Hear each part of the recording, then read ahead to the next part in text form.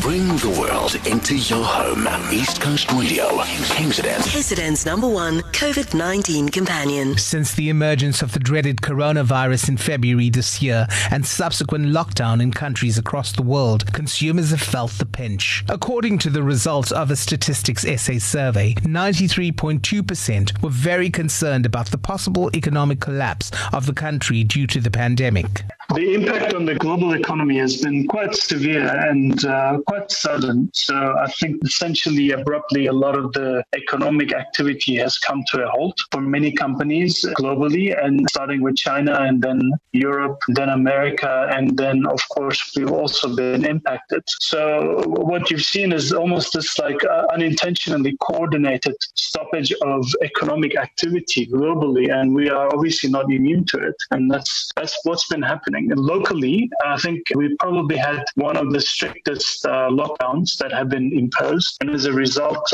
economic activity was essentially non-existent for the month of April. Binay Sega is a COO of the Intelligent Debt Management Group and says the lockdown has been incredibly difficult financially for people, especially those who are not on the list of essential services providers, with many consumers only earning partial incomes while others no income at all. South Africans are battling to make ends meet. Many of them have had to dip into savings if they had it. Many of them had to borrow from family, especially elderly family members who may have had a little bit of money stashed away. Some of them have tapped into the retirement annuity accounts if they can. And I think there's been a massive pooling of resources between family members and even acquaintances from what we can see. People have really been there for each other. But also because we didn't really have the ability to spend our money on many things, especially during the month of April, and even today.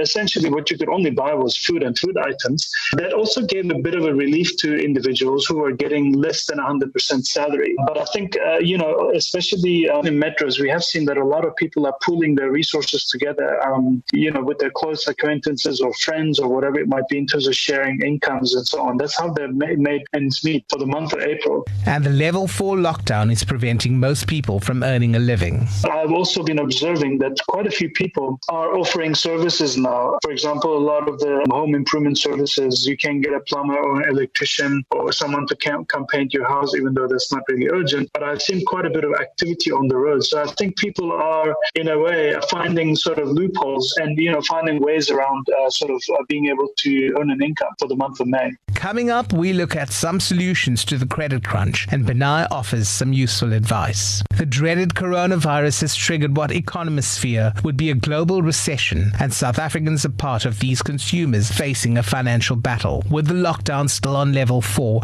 and most of the country's workforce still at home, debt counsellor Binay Sega says consumers are now exploring their debt options. So we would look at all of their existing debts, how much they're paying for what type of debt that they have, and we would look at the existing income. In some cases, currently, that income is not fully coming from salary, but there are some people who are earning, let's say, a rental income that they have a tenant. We would look at all of their debts. We would look at the other expenses, what we deem to be necessities, such as money spent on medical aid, or if there's a school that's being paid for, of course, food, transport, all of that. And based on this, we would determine whether the consumer is, technically speaking, over-indebted. Now, over-indebted means your expenses and your debt repayments are more than your income. Therefore, you are unable to meet your debt payment obligations. And that generally is the first step in terms of for the consumer to determine whether they are a candidate for debt review.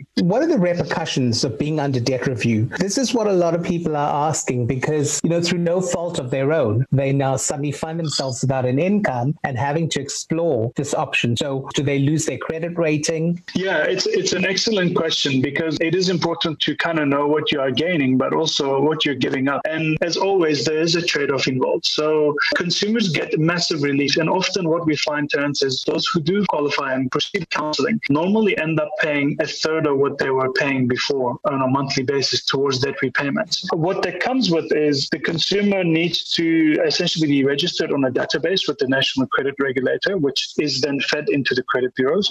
And that prevents the consumer from taking out new credit as long as they are under debt counseling. Benai, what is some advice you might have for people who are struggling financially during this time? My heart goes out to most of our population right now, because I think many people are struggling financially due to a various number of factors.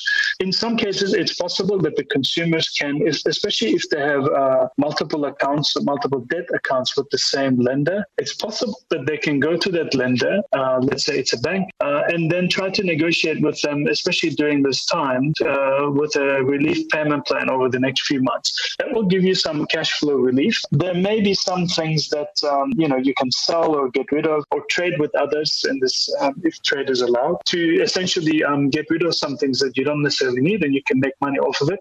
A lot of sort of insurance companies are offering opportunities to slim down. If you have something like a DSTV, consider going down a package. It's also a good time to consider other expenses like your cell phone and your internet at home. There are very good bundles that are being offered all the time, and that might be a significant enough expense. Look at your banking fees that you are paying. If you are paying a few $100 per month for your banking fees all put together, definitely try to negotiate with the bank to either open a different type of account that doesn't cost you as much, or try to reduce the number of expenses that you have, number of transactions that you have. These are small things, Terence, that would add up to probably a few $1,000 per month, and that's not something to be laughed at. Bring the world into your home. East Coast Radio, KZN's KZN's #1 COVID-19 companion.